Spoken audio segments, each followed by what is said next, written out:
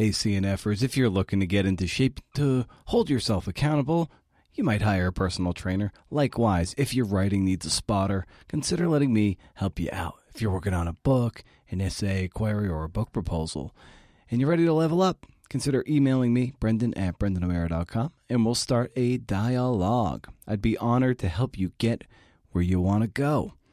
And start getting ready as I finish up reading the hero essays for issue 3 of the audio magazine. Still judging and curating them. Still got a few more to read. I've got a new call for submissions forthcoming on a really, really cool topic. I can't wait to share it with you. So that's coming soon. Stay tuned. Not in this episode, but stay tuned nevertheless. Yeah, it's pretty mind-bending to just think like, oh, at any point we could just flash melt the entire planet. Oh, that's cool. Yeah, it's pretty scary. But luckily it doesn't happen that often.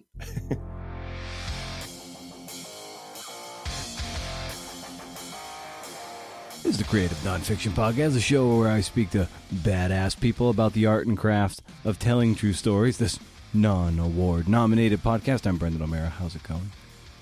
I have a slew of space books on my shelf. Most are hefty, which will take me in the neighborhood of a month to read. I'm a slow reader, and I desperately want to read them, even if their pub dates aren't hot anymore.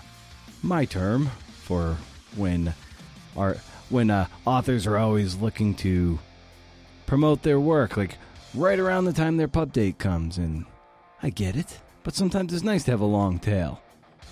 Am I right? Anyway, but one that is certainly more accessible and slim and funny and, dare I say, impactful is Greg Brennecka's Impact: How Rocks and Space Led to Life, Culture, and Donkey Kong. Yeah. Sidebar. Shout out to Kelsey, who's a new Tier 3 patron. Love that. But back when I had Jess Phoenix on the show, a volcanologist, Kelsey messaged me and said he liked when we dove into the science of the volcanoes. So many of you know, of course, that we dig primarily into writing and the writer's life, whatever that is. But sometimes the material taps you on the shoulder and says, hey, buddy, why don't we go over here?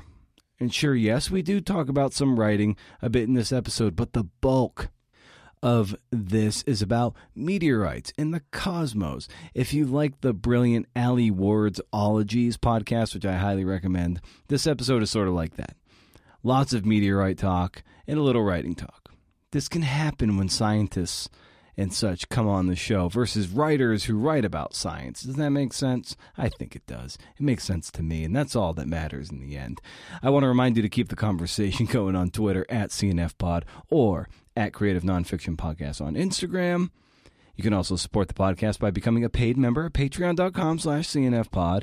As I say, the show is free, but it sure as hell ain't cheap. Members get transcripts, chances to ask questions of future guests, special podcasts, early access to the audio magazine before it goes public, free ways to support the show. I know what it's like to not be able to kind of fork over even a few bucks to your favorite podcaster. I get it. But there are plenty of free ways to do it, and the best way is leaving a kind review on Apple Podcasts or Spotify. Spotify doesn't do reviews, but do ratings. But Apple, the written reviews on Apple are huge. Written reviews for this little podcast that could go a long way towards validating it for the wayward CNFer. At one point or another, I bet you were a wayward CNFer and you stumbled upon our little podcast and you're like, ooh, check that out. And you might have even been swayed or persuaded by the written reviews you might have seen in Apple Podcasts. But I'll give this shit a try, right? Anyway, consider it. And if you publish when it posts, I will read it on the air, give you mad props, the maddest of props. So Greg Brennecka is a PhD meteoroticist. It sounds like I can't not say that word without like eroticism coming out. So it's meteoriticist. I think that's it. Meteoriticist. Erotica. Meteor erotica. Staff scientist and a cosmochemist at Lawrence Livermore National Laboratory. He's never going to come back on this show. Following his doctoral work at Arizona State University, he received the prestigious Sophia Something Award from the Alexander von Humboldt Foundation in 2014 to study the early solar system at the Institute of Planetology in Munster, Germany, where he led the Solar System Forensics Group for 5 years.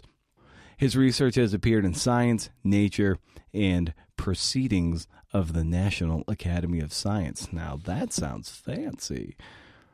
He says he's bad at the internet, God bless him, but if you want to find him on Twitter, he's at Greg Brennecka with 2 N's. The extra N is for Neowise.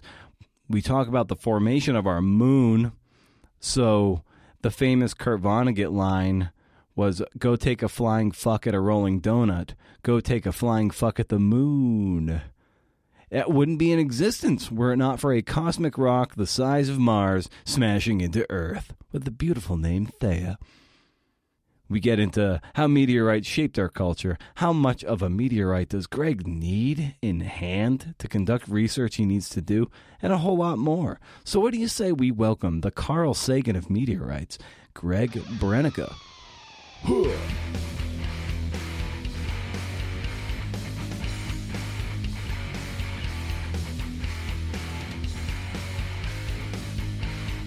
Now, give me a sense of what that moment was like when you started to look up at the stars, but it was meteorites that started to seize your attention. Well, actually, it kind of went the other way. I was looking at the ground. I was kind of a traditional geologist, and then learned about meteorites, and then started getting into space that way. So it was kind of the opposite of what most people do, I think. A lot of people start with a telescope as a kid or something, and go that direction. But I was just a kid looking at rocks in nature, and then decided, what, some of these rocks came from space, and I'm pretty interested in those. Yeah, and what was it about geology and the stories that rocks in and of themselves can tell that appeal to you? I think it's just kind of the cool idea of figuring out what happened. I mean, that's what geologists are traditionally always doing, is they look at an outcrop or they look at a rock in some way, and then just kind of figure out what the environment was like, what was going on at that time when that rock was formed and what has happened since then. And, that's, just kind of looking back in time like a forensics expert or something. And, that's kind of what geologists are always doing. And, with space rocks in the same way for the most part. Yeah, what did you find most appealing about that, to start to study it with a lot of rigor and attention? That's a great question. I would say probably the variety that meteorites bring to the table is probably what I found to be most stimulating. I mean, if there's a lot of people out there that study volcanoes and they're super cool, or study sedimentary rocks and look at the history of the ocean on the planet. But if you're looking at meteorites, you're kind of looking at everything. You're looking at, the history of Mars. You're looking at the history of the moon, how the moon formed. You're looking at how the solar system formed itself, what was going on in the first 10 million years, kind of as planets were starting to form. So I found the variety to be really stimulating from a scientific standpoint. Now, as you're getting into this, I'm sure that, for astrophysicists, it might be looking to Carl Sagan or Neil deGrasse Tyson for inspiration of like, oh, that's what that's really cool. I love how they communicated. I want to get into that. For you, who were some of the people that you pointed to that inspired you to go down this particular scientific path? I would say actually more authors than anything, as opposed to, kind of scientists. I read Bill Bryson fairly late in life. Actually, I was working in a lab doing some just, watching some column strip as I was starting to, get into my graduate education. And I was reading A Short History of Nearly Everything by Bill Bryson. And I just loved it. I loved his communication style. I loved the interesting topics he was talking about. And I loved how he brought enthusiasm to his writing and kind of taught you about something you didn't know or you didn't think you needed to know about. So I got into that and really enjoyed that. And then, of course, I stumbled my way into studying meteorites. And that's kind of how the book came along, as I thought, what, somebody should combine these two things. Yeah, I understand. Like when you were reading that, he might have. I've read a bunch of Bryson. I have not read that book. It's a big hefty one, but it's one that comes highly recommended. But I think he sort of breezed past meteorites, or just gave it a superficial pass, and you're like, oh, maybe that's my daylight to go in and maybe get real granular on meteorites. Yeah, it's funny. I mean, I went back and reread Bryson after I kind of thought of this idea, 2 or 3 years ago about writing this book, and I thought, okay, maybe he covered it and I just missed it. And really, all that was in there was kind of that meteorites are something that fall from the sky and they killed the dinosaurs. And, that's fine. That's kind of what maybe the general public knows and thinks about meteorites. But of course, there's a lot more to it than that. And I think that you're exactly right. That was the daylight to kind of break into that scene. We need to talk about how the moon was formed and the Mars-sized meteorite that was named Theia. Like, that just blew my mind, and let's just I'll let you run with that football a bit, because that is just an incredible story of how the moon was formed. Yeah, it really is. And just not just the influence of that happening with the moon, but also how it changed Earth. And I guess the play-by-play of it goes is that early on in solar system history, the Earth had formed, and pretty much all the planets had basically formed by this time. We're a couple 100 million years into the solar system, so most of the big things had already formed, but they weren't really stable. The planets were still kind of figuring out their right orbits and things like this. And there was a lot of impacts that were happening at the time. And as you mentioned, the early Earth and Theia, which is the Mars-sized body that hit Earth, basically ran into each other, and of course that flash melted the entire planet of Earth and caused this rock vapor to form around Earth. And that's actually what the moon formed from, is this kind of rock vapor, and that's actually how we end up having such a large satellite next to us. And the implications of that were mind blowing. A lot of people would say that we would be on a similar trajectory to Venus and have this horribly crushing atmosphere of 96% CO2, just totally unlivable, if it weren't for that kind of resetting of the atmosphere and blowing off that early atmosphere of Earth with that large impact. So, there's a lot of things to point to of how important that was for the evolution of the planet and life. But it's pretty big impact, in both senses of the word, I guess. Oh, yeah. What was amazing about it to read was that it just kind of wiped out the mainframe and sort of hit the reset button on everything. It's just like, we're just, like you said, like just basically surface melted the entire surface of the Earth and had to basically reboot the whole process over again. It's just an amazing thing and overwhelming, really, to even think about. When I was trying to get my head around it. Yeah, it's pretty mind-bending to just think like, oh, at any point we could just flash melt the entire planet. Oh, that's cool. Right. Yeah, it's pretty scary. But luckily it doesn't happen that often. Yeah, and with that rock dust and cloud that eventually sort of accrete to form the moon, like how does that even happen, where those things come together and merge in such a way where you do get a solid celestial body? Well, it's all, just kind of chemistry and gravity. And the gravity of a molten Earth is going to be the same as the gravity of a solid Earth. So, all of those things are still kind of in orbit around the Earth after they get knocked off, and the chunks of the meteorite Theia basically are still, floating around. So, all those things that are, kind of blown off and blown off into that vapor are still gravitationally connected to the Earth. And then, of course, over time, they end up coalescing and forming the moon. And of course, you've got a lot of heat still going on in that system. So that's why when they form, it's molten, so you get a lot of heat. And so you end up, kind of melting also the moon. And that's why we have a lot of volcanic activity on the moon that happened early on too. So it's all, gravity and chemistry, I guess I would say. Huh. Yeah. And you write that rocks from outer space not only create stories, but they tell them also. So in what ways are these rocks from space carrying these encrypted messages, and how do you go about decoding them?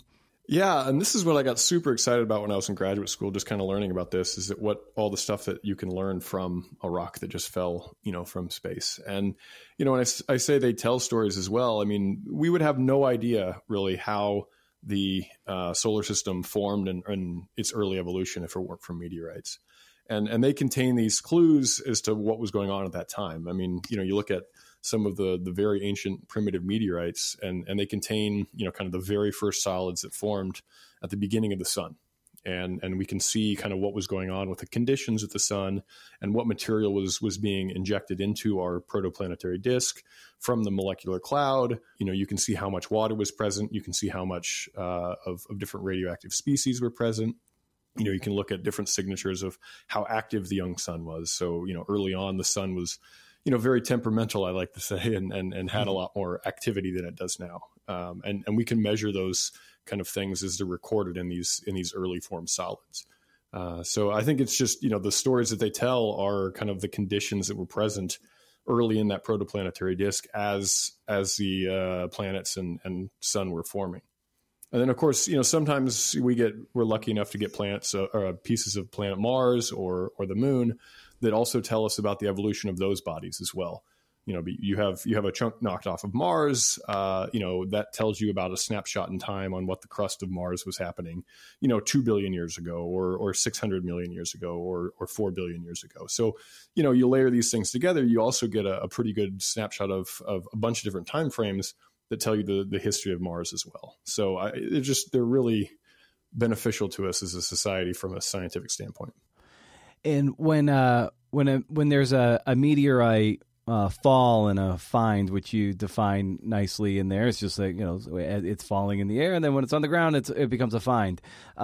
They're essentially kind of like a clock starts ticking, so to speak, before they become sort of contaminated by everything that's sort of in the air or on the ground. So about how fast or how much time does a researcher or a scavenger have to find these things before you start losing the information that's encoded in them?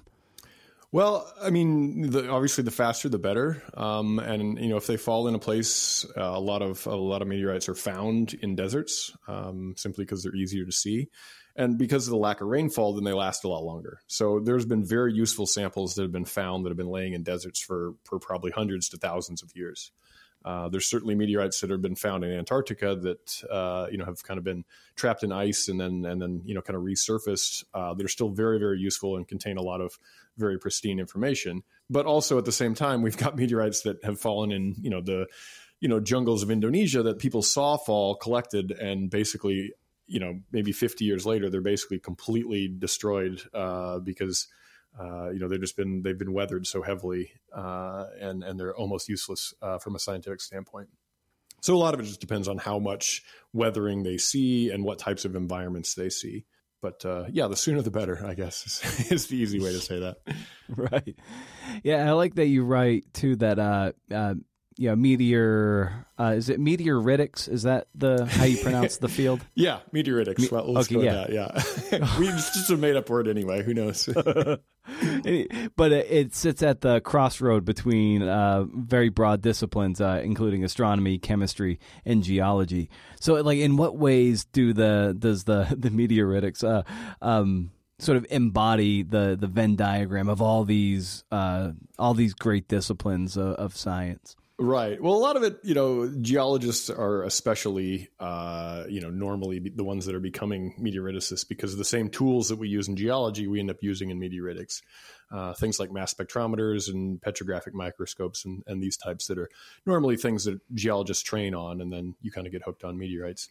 So that's, kind of the main stepping stone for geologists. But then, of course, in order to figure out what's going on, we have to be able to talk to astronomers. How would this form? Why would it have this type of signature? Why is this, this important, and these types of things? So then we end up delving into, astronomical literature and people that do those types of things. And then of course, chemistry in general is always happening in rocks, and it happens, whether you're in zero gravity or under the, bottom of the ocean. So we just have to know what types of environments to kind of understand and predict the chemistry that's happening. Is there a particular meteorite you can point to, one that really opened up the eyes and maybe even opened up the possibilities of, the origins of the universe, sort of like a meteorite patient zero? Yes. So actually, I'll just go ahead and say 1 year. There's 2 meteorites that fell in the same year that I think would answer that question. So in 1969, there were two meteorites that fell. One was Allende and one was Murchison. One of them fell in Mexico. Allende fell in Mexico and Murchison fell in Australia. And it's, there's a lot of, kind of happy coincidences that happened at that point. Of course, in 1969, everybody's super excited about going to the moon. We've got a bunch of clean labs that are being built and learning how to make these measurements. And there's new instrumentation coming online to allow us to study moon rocks. And so there's a large scientific community that's interested in space, and they're ready to kind of get these rocks and make these measurements. And then these two really important meteorites fall. And they're both very pristine. They haven't been weathered a lot. They were seen to fall, and large amounts were collected. So that's also key, is that they could be kind of spread around the world to a lot of different labs, and there was a lot of material to use. And it turned out when you start looking at these things, you start seeing, signatures of the very, very early solar system, because they were such pristine objects. They were never melted ever. So you think about, something that's 4.5 billion years old, and it's basically recording exactly what happened when it formed.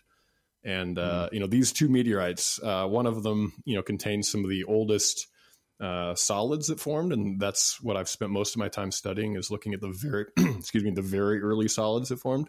And then Murchison, the other meteorite, contains those as well, but they're really small. But the most important thing Murchison contains is a lot of organic material. And this is something that happens to form in the outer solar system where Murchison formed. And you end up kind of capturing this in meteorites because they form basically as a sedimentary rock only in space. So you end up with all this kind of organic matter that gets trapped in this meteorite, and then it was delivered to the planet. And it's just really fascinating when you look at these things. When looking into outer space via with telescopes and whatnot, how are scientists able to determine if a particular asteroid or a meteorite actually is organic rich, as I think is something I read in the book? Is there a way to tell, or am I just totally making that up and you need to actually measure it at home? No, you're absolutely right. You can say where you think it probably has a lot of organics, and this is kind of being put into practice right now. There's two space missions that are basically going up to collect asteroidal material. Hayabusa 2 was the Japanese mission that has already returned, and they're starting to get some results back now. And then OSIRIS-REx is the NASA version of that. And both of these basically went to these carbon-rich asteroids. They have a lot of carbonaceous material. They have a lot of organic material in them.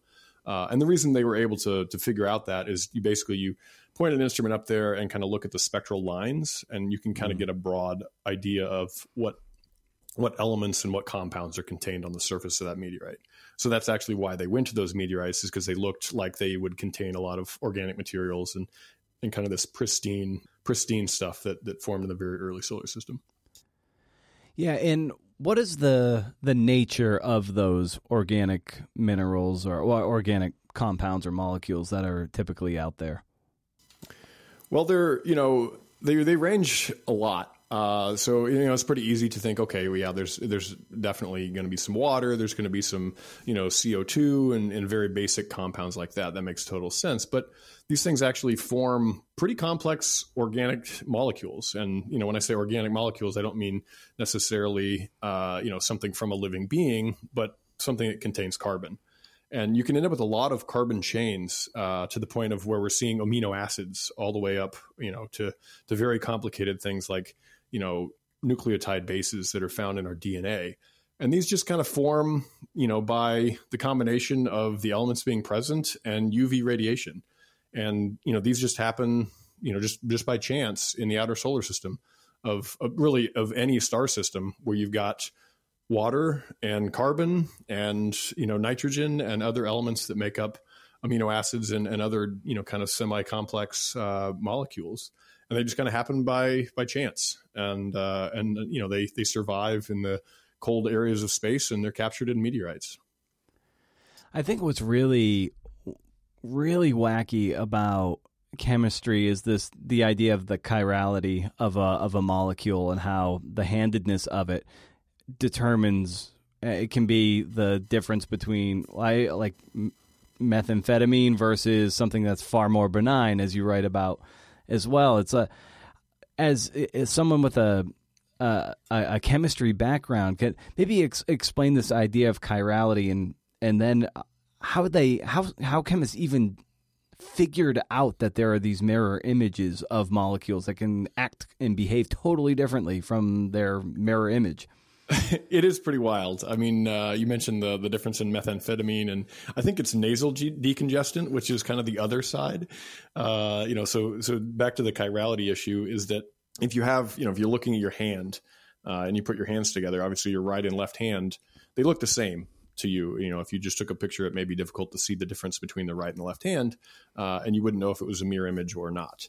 But of course, one is easier to use for you than the other, for the most part. So they do have differences. The same is true for chemistry.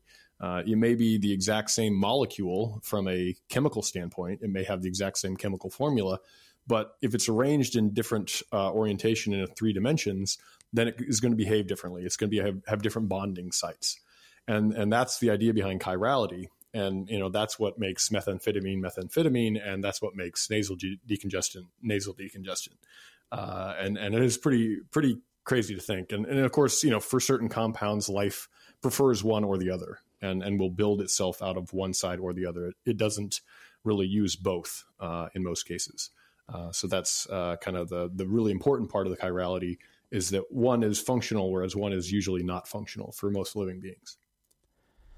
One of the greatest explanations of chirality was actually, I believe it was the pilot of the show Breaking Bad, where, Walt is the high school chemistry teacher, and he's holding up his hands and he's talking about the chirality of the molecules. And it was just such a perfect embodiment of him, because if he looked in a mirror one way, like he was going to be this, well, as they said, he turned from Mr. Chips into Scarface was the famous pitch.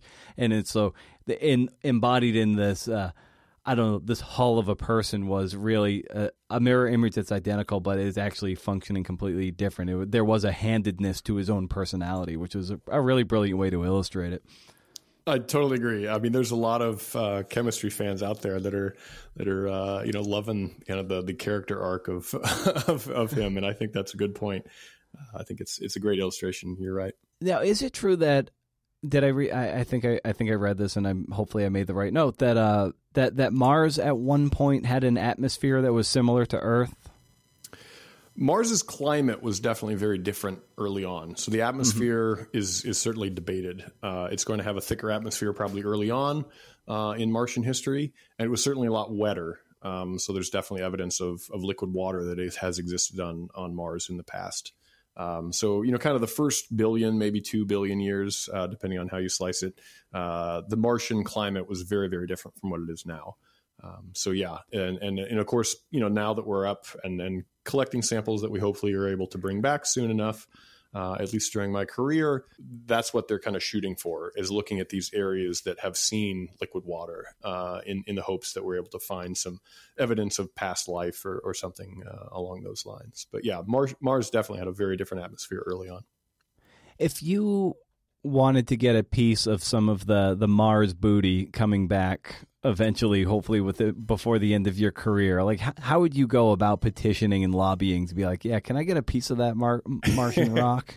Well, it's funny you say that. We're actually in the process, all of NASA and kind of the participating scientists around the world are doing that for the missions that have just brought back material for OSIRIS-REx and Hayabusa 2 that I mentioned earlier from these carbon-rich asteroids.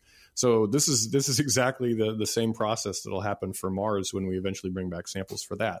So they're, basically you write proposals, say what you can do, what you plan to do, how it's a good use of material, these types of things, and kind of various panels, much like peer review, will review these proposals and decide who gets samples and who has to wait. But yeah, it's a very exciting and cool thing to do. It can be a bit frustrating sometimes, but yeah, in order to get these samples, you have to kind of show that you're worthy and have a good plan going forward. And, we do this at smaller levels for the use of Apollo samples or meteorites that are collected by NASA. So, we have these types of things in place.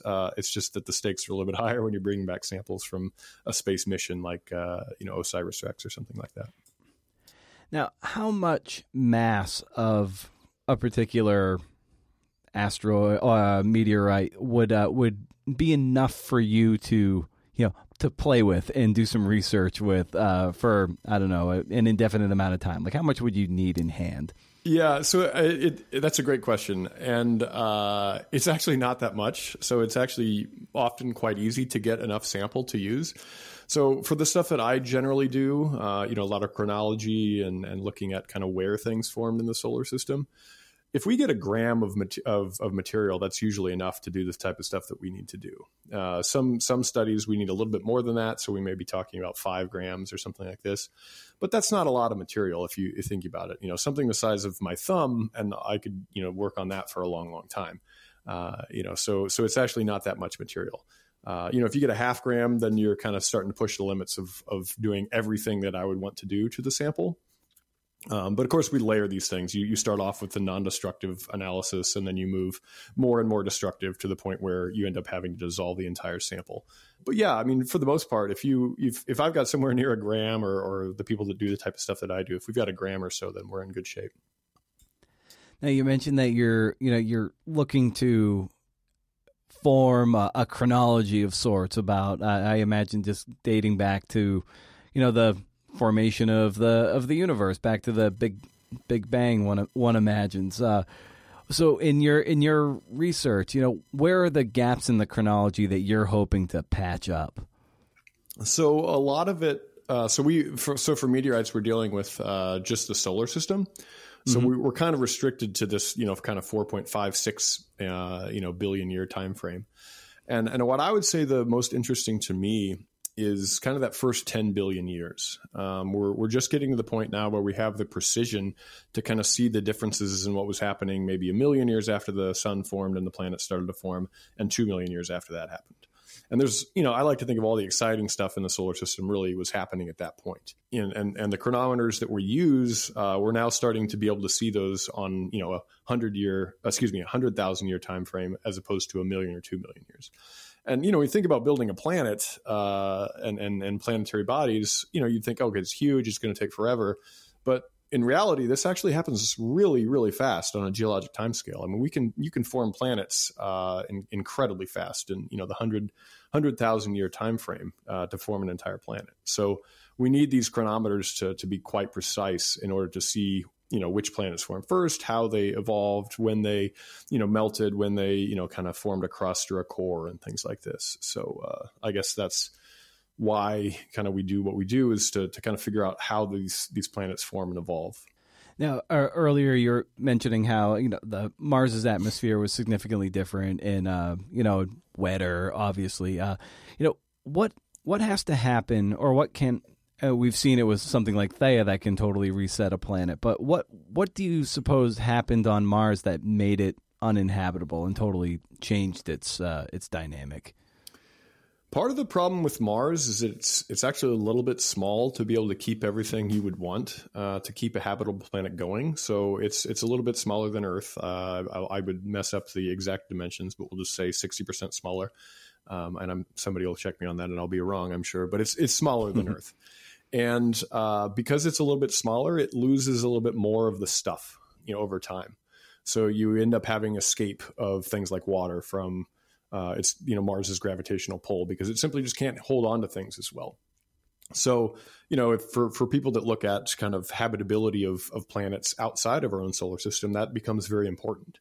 To be able to hold on to those goodies, the things that you would want as a habitable planet for a long period of time to allow evolution to take place and develop intelligent beings, you would need a long period of time to do that, and you would need a certain mass of a planet.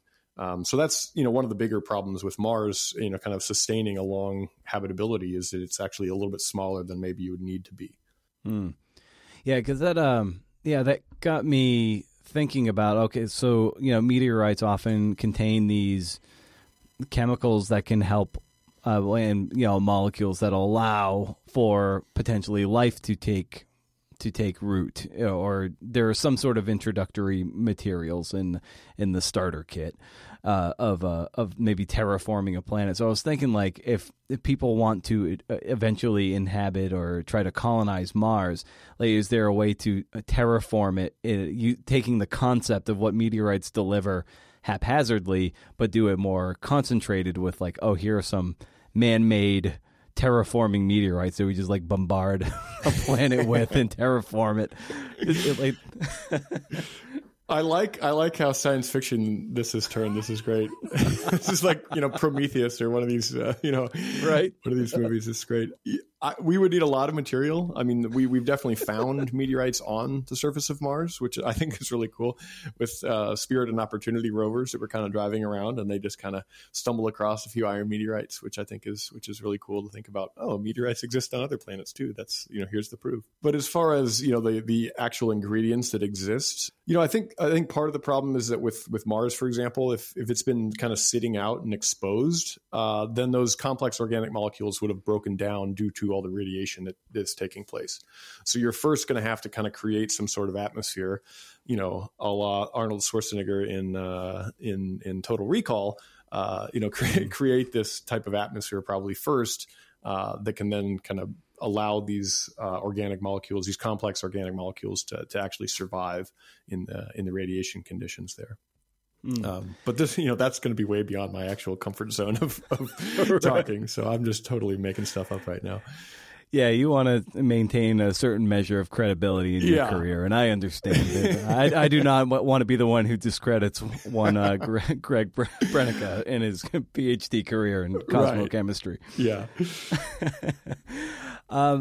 Does the axis of the Earth and how it's tilted, does that affect where we tend to find most of the meteorites that do land on Earth?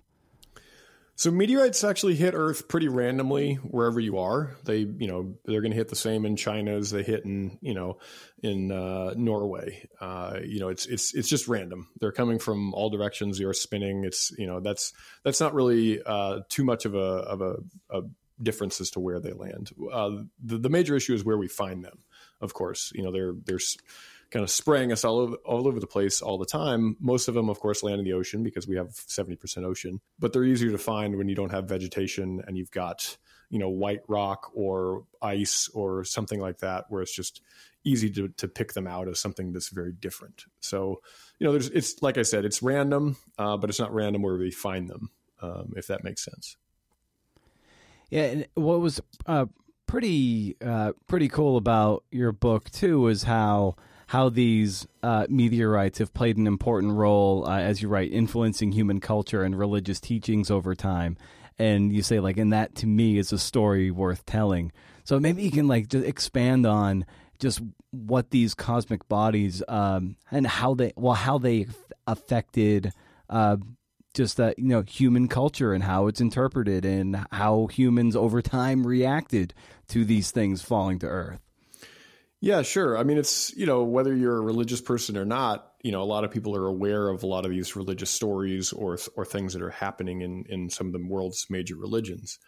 And, as you look into these things, it's pretty interesting to me how many of them are actually caused by cosmic influence. And I guess that's not too much of a stretch if you're, living 4,000 or 5,000 years ago and, just kind of doing your thing, and a major cosmic event happens, whether it be a comet or, a meteorite fall or an airburst or something like this that totally disrupts your day or night or, whatever it may be. You may think that's something, related to the heavens or God or whatever you want to call it.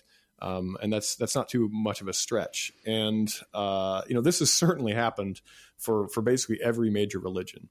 And, I could just pick a few out of Christianity. You look at the Star of Bethlehem was a comet. So that's something that a lot of people have heard of, but it was actually a comet that was passing at the time. Things like the destruction of Sodom and Gomorrah, which was, as the story goes, these cities were destroyed by God because they were, doing something amoral or something like this. But that was probably a meteoritic airburst. And there's layers and layers of these stories that go on In Islam, you talk about, the literal cornerstone of the most important place in Islam where they face to pray. And that's actually some material that was probably kicked up by a meteorite. I just think it's really interesting how many of these things have actually, created these inflection points in some of the most followed religions on the planet. Now, a couple years ago, the comet Neowise was up, and we were able to see it from where we were on a clear night here in Western Oregon. And it was just like what a trip to see something like that. Just up there, just kind of hanging in the sky, and then the next day it's it's moving, of course. It's just it does inspire at a tremendous degree of awe. And I wonder for you, like where you're. Where the juice is for you, like you're looking at these kind of things and the things that make you just excited to do the thing you do. Yeah, all those things. I mean, it is kind of awe-inspiring, but also, it really puts things in perspective, in my opinion, is that we're just a really insignificant rock, when it comes to the cosmos in general. I mean, you look at this comet, that's passing by, like you were talking about, and, that thing's been circling the sun for probably 4.5 billion years or more. It formed basically at the same time the sun formed, and it's been doing its thing since then. And, that's a lot of time. We talk about, I've been here for, 41 years or whatever. We're talking, many, many orders of magnitude difference. And we're one rock that has life on it. And I don't think there's any reason to believe that life hasn't popped up in quite a few different places, around the cosmos. So when people get upset about, something on Earth that, maybe seem important to them at the time, to me, it's just like, oh, well, we're all kind of insignificant, which is depressing at some level, but it also kind of puts things in perspective a little bit, at least for me. I know you can take it either way. It's like in either direction. Like we are so insignificant that nothing matters. So why try? Why do anything? But then there's the other side of it is just like, wow, what a lottery we won. Yeah. Every one of us has, right? It's like you can take it either direction. No, you're absolutely right. And I guess, finding that middle ground is key. You definitely don't want to just give up and say, oh, nothing I do matters because the sun's going to engulf us in a few billion years anyway. Why do I care? That's kind of depressing. That's not a good way to go through life either. So now in the acknowledgments, I love how you wrote that somehow without complaint, you speaking about the people who read early drafts of your work, you read every mediocre first draft of every chapter, and it was that gets to a point that so many of us have with early drafts when we're writing anything, is that we have a vision of what this our perfect thing is going to look like in our head, and then we start writing, and then we're like, oh boy, this ain't pretty. This is one ugly baby. So when you were in that process of trying to care for this ugly baby, and despite its hideous appearance, what was that experience like for you as you were bringing this thing to life? Yeah, I mean, I was lucky because I had a few people that were close to me to kind of read and give honest feedback. And that's key. That was key for me. I'd write a chapter and I had kind of the blueprints of it, and then I'd kind of put it on paper. And, after a while, I'd kind of finish what I would think would be a decent first draft and kind of send it over and say, hey, what do you think of this? And, every time they would always give positive and negative feedback, but it was always constructive. And that was really important for me to see, okay, this was great. This was something I learned a lot about, and I think it's really interesting. You should expand on this. This was really boring. Don't talk about this. I don't think anybody outside of your field cares about it. Or you're trying to be, too humorous about this one. It's not even funny. Or this is great. Continue on with this line of thinking. So, for me, having that type of feedback was really nice, especially from people I liked and trusted. Because I think without that, I would have really been shooting in the dark as to what kind of most people think of as what they wanted to read about. And, of course, I knew what I was interested in, but that's not necessarily always the case of what everybody's interested in. So kind of taking, 4 or 5 people's honest advice was really important for me. Yeah, and with anything, like you even alluded to it, like there are probably certain things about your area of expertise where you'll dive into the real granular stuff and be like, this is really fascinating to me. But, to a lay audience, it's probably like, yeah, that's over my head. It's like, feels like a different language. So that's really the crux of talking about science in a compelling way that gets people to kind of buy into the importance of this kind of stuff. So what was the challenge for you in striking that balance of, I want to deliver this really cool information, but I also have to do it in a way where it's entertaining at the same time? Right. And I guess, I like to think of myself as decent at doing the types of things I do. I don't think of myself as a super genius by any stretch of the imagination. So in order to learn these things, I had to learn it, basically starting at the beginning. And I'm not, like I said, I'm not amazing at running a mass spectrometer, for example, but I know how the mass spectrometer works because someone was able to teach me at the level that I could understand it.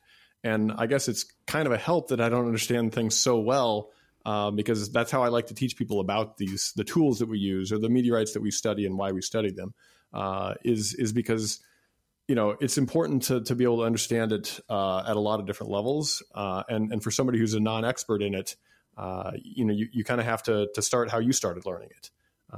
And because nobody understands plasma physics, at any level until you start learning about it. And you just kind of have to think about it that way, I guess. Ooh, what's plasma physics? I don't know. I was hoping you knew. When you were writing this book, when you were hitting speed bumps, what did those speed bumps look like? Good question. Speed bumps were probably on what topics to focus on. There's a couple, parts of the appendix that are more kind of geology focused and kind of methods focused. And those are, of course, the easiest things to write about because that's what I do kind of in my everyday job as a cosmochemist. But of course, those are not things that people really care about that are just picking up a book to learn about, King Tut's dagger is a meteorite. They don't really care about how you measure the isotopic composition of that. So I guess to me, picking the topics that were of the most interest to non-experts was probably, one of the biggest speed bumps. And that's why I was able to really lean on my kind of helpful readers to kind of tell me which directions they thought were better. So I guess maybe those are the kind of speed bumps that I would say. Yeah, it's a lot like when if there's a nature show or something, you have to focus on the charismatic megafauna.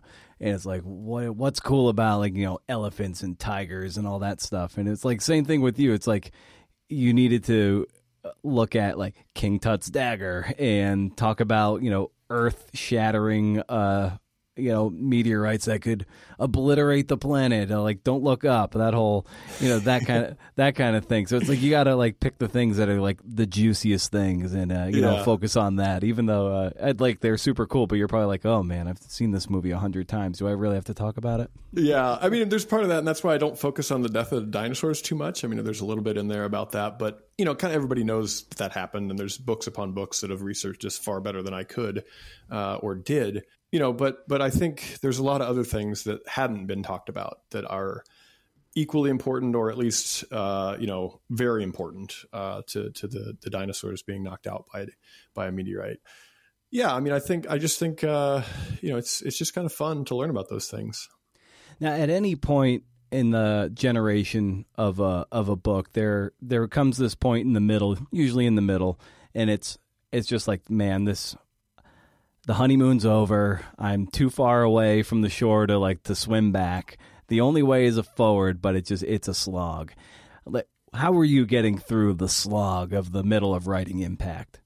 I am not sure I hit that, to be totally honest. And I think it was because I just kind of took my time and was kind of doing scientific research at the same time. So I was in no hurry to finish this. I would just kind of write a chapter and then send it off to a few people and see what they thought, and then, do some lab work and then come back. So there wasn't a point where I kind of got burnt out on it because I wasn't really trying to finish the book. I was just writing these chapters because I found them interesting. I made a list of the interesting the interesting things about meteorites that I don't think had been talked enough about. I guess I never really hit that, and maybe that's just because I wasn't pressing to write on it. But there were definitely parts in some chapters I was like, oh man, I don't know where to go with this. But it didn't seem like it was a whole book. It was just kind of within maybe one or two stories about I wasn't sure where to take something. And, for me, I just put it down for a week or two and then would come back to it. So I guess I was fortunate in that to where I kind of had other things on my mind that were associated with the topic, but not necessarily considered part of the book. Now, in this show, I like to talk about voice a lot, and you've talked about Bill Bryson and how influential he is, and he's definitely a very voicey writer. He's very distinctive. Over the course of writing this book, what did you learn about yourself as a writer and the voice that you were looking to convey once you really got going? I don't know, actually. It's really funny, though. A lot of my friends that have read parts of the book, they're like, oh, it's really hard because I can just hear you saying these stupid things. So it makes me kind of realize how I talk, and then read this in text and go, oh man, that's embarrassing, or whatever it is. But I guess as far as finding the voice, to me it was just kind of looking at what people want to learn about and may not. And I think that's why I ended up putting a lot of footnotes in the book. And maybe sometimes people find these distracting and sometimes they find them helpful because you're kind of going on with a certain story. But that footnote to me is really interesting. And if I were, speaking to you, I would probably tell you about that footnote, but it may not help with the story from a text standpoint. So that's why I ended up putting a lot of footnotes in. And maybe that's is part of my voice, is just kind of how little things pop in here or there that I find interesting, but don't necessarily belong as part of the main story. Now, you said you did a lot of the illustrations in this book too. Is drawing something that you just like to do to unplug, or is thing to do as a divert, some sort of thing that just kind of distracts you from the thing at hand to kind of re-stimulate your brain, or just something you do for fun? For those that have seen the illustrations in the book, you can tell that I'm not a good artist, but I do enjoy it. I'm really terrible if I just pick up a pen or a pencil and start drawing. I'm just awful at it. But with the beauty of Illustrator or computers, which you can Control Z and undo something, or move lines around after they've been put down, I can get to the point where something's kind of recognizable. And I definitely enjoy that. And I think what it comes from is that I like kind of telling stories, with the pictures. And, while I can't do it just with my hand and a pencil and paper, if I take the time, I can do it with some sort of digital illustration. So, to kind of get back, I'm terrible at art, but I really enjoy it. Now, a lot of writers too have, idiosyncrasies about how they go about, the process, how they stoke the fires so they can get into a nice flow, a nice practice to get. So I wonder for you, do you have any practice things you put in place to get you into the right sort of mindset when you were, writing this book and presumably your next ones? I didn't ever develop a real rhythm, probably because I would just do it chapter by chapter and then, like I said, put it down for a while. But probably just when I would get excited about something, I'd wake up at 2:00 in the morning and think, oh, I should talk about that. That's great. And of course that next day I would spend the whole time sitting there writing about it or researching about that one topic, but it would just kind of come in fits and starts like that, I think. So it wasn't something that I could, if I would never schedule, okay, I'm writing all day Wednesday. That's just not how my brain works. And I don't think I would have been productive at all had I set it up that way. I think it just kind of had to come somewhat organically, like, oh, I thought of an idea. This is what I should talk about. And then I just talk about it until I have everything on paper that I want to talk about. So I guess that's kind of how it happened, but I never really thought about how I was doing the writing. I was just kind of doing it. Yeah, I know that Gay Talese, who's probably in his 90s now, but he's one of a pioneering literary journalist, if you will, the old guard journalist. And one of his weird things he would do, he would have these styrofoam wall panels on his wall, and he would print out a page of his whatever draft he was working on. He would pin it to the wall, pin it to those styrofoam things. Then he would walk across his office and with binoculars, read the pages that he tacked up to the wall, I don't know, to get some degree of distance between himself and the work and to get a different visual perspective. I don't know if that would work. I wouldn't recommend that to anybody, but that is just one of those weird, quirky things that some writers do. I like it, though. I like it. It's like one of those things, for whatever reason, that takes me back to, Die Hard, when that guy's talking about how you get over jet lag, take off your shoes and socks and just start grinding your feet into the carpet. Right. It's one of these things that, I'll try it. Why not? Maybe it'll help. Now, I just got a couple more things for you, Greg. If you could snap your fingers and for a technology that'll answer the most burning questions that you have about meteorites in your research, what would that be?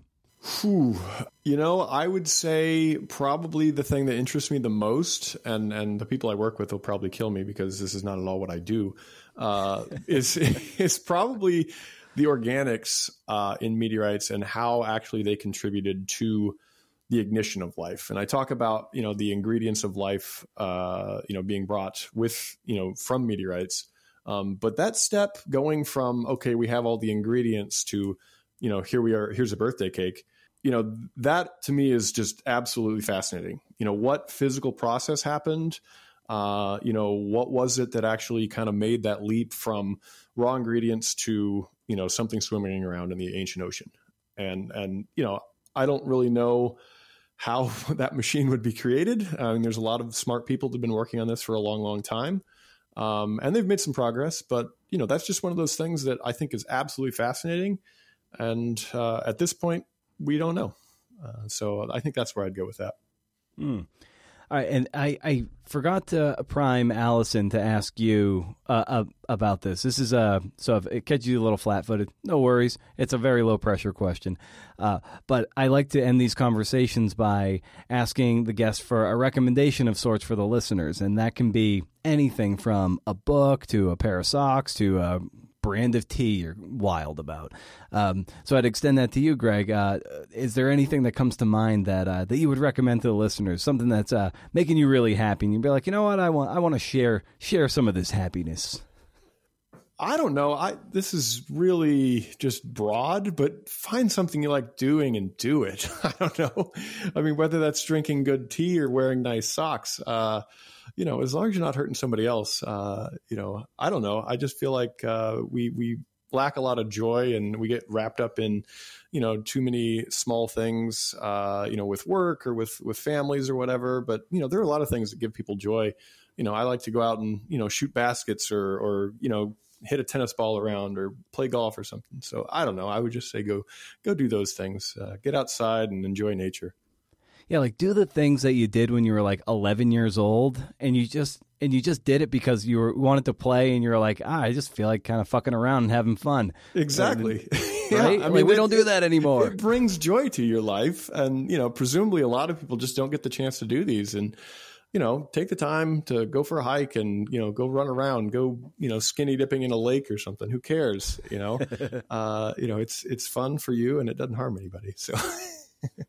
Fantastic. Well, Greg, where can people, find you online and get more familiar with your work? I'll be totally honest. I'm not great with the internet, or at least being present on social media. I am on Twitter, kind of, at Greg Brennecka. And then, of course, normal email stuff is always there if you guys have questions. But yeah, I don't have Instagram or Facebook or I don't know. What was MySpace? I don't think that exists anymore. Oh yeah, nice. That'd be awesome if you had a MySpace page. I know, but I guess Twitter is probably the closest thing I have to social media. So that's probably the best way to go. Fantastic. Well, Greg, the book was a ton of fun. I had a ton of fun reading it, and it was wonderful getting to talk to you and expand upon some of the themes and the cool nuggets in this book. So thanks so much for the work, and thanks for coming on the show. Great. Really appreciate it, Brandon. It was fun.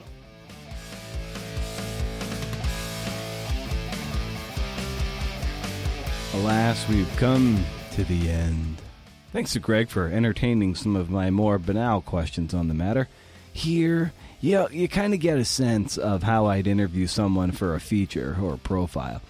Gotta ask stupid questions sometimes. And one stupid question I forgot to ask him was about the orbits of the planets around the sun. Like, are all the planets on the same plane in our varying elliptical orbits?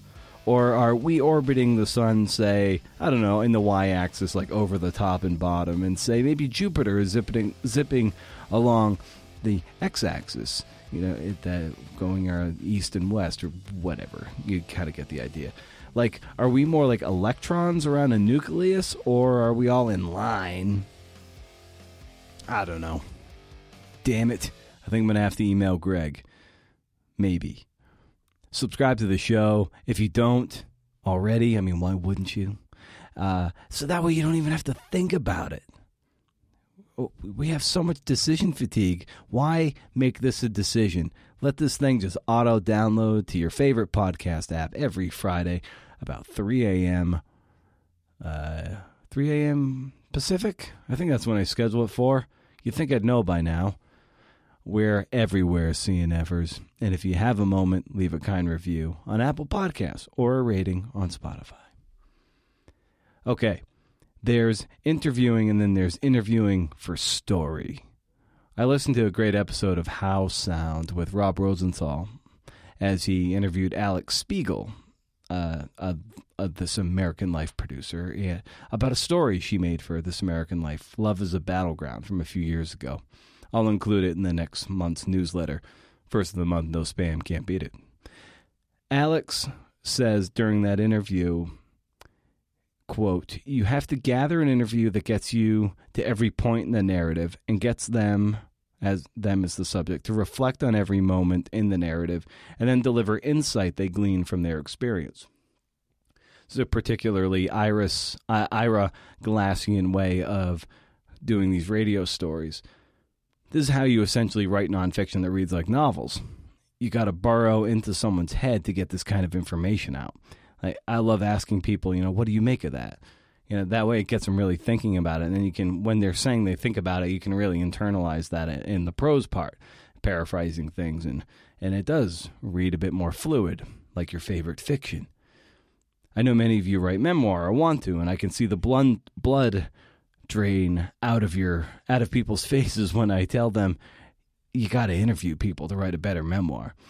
Asking questions of family members especially can feel kind of judgy. Like, why did you do that? But good luck if you have a boomer father you're trying to mine for information. They're like those pistachios that aren't even open and you're like, fuck, I want that pistachio and my fingers are all swollen from opening these other little fuckers. And then this guy has the audacity to not even be open. Like, I paid for that nut. Interviewing family is kind of like that. I know you got it in you, so stay wild, CNFers. And if you can't do, interview. See ya.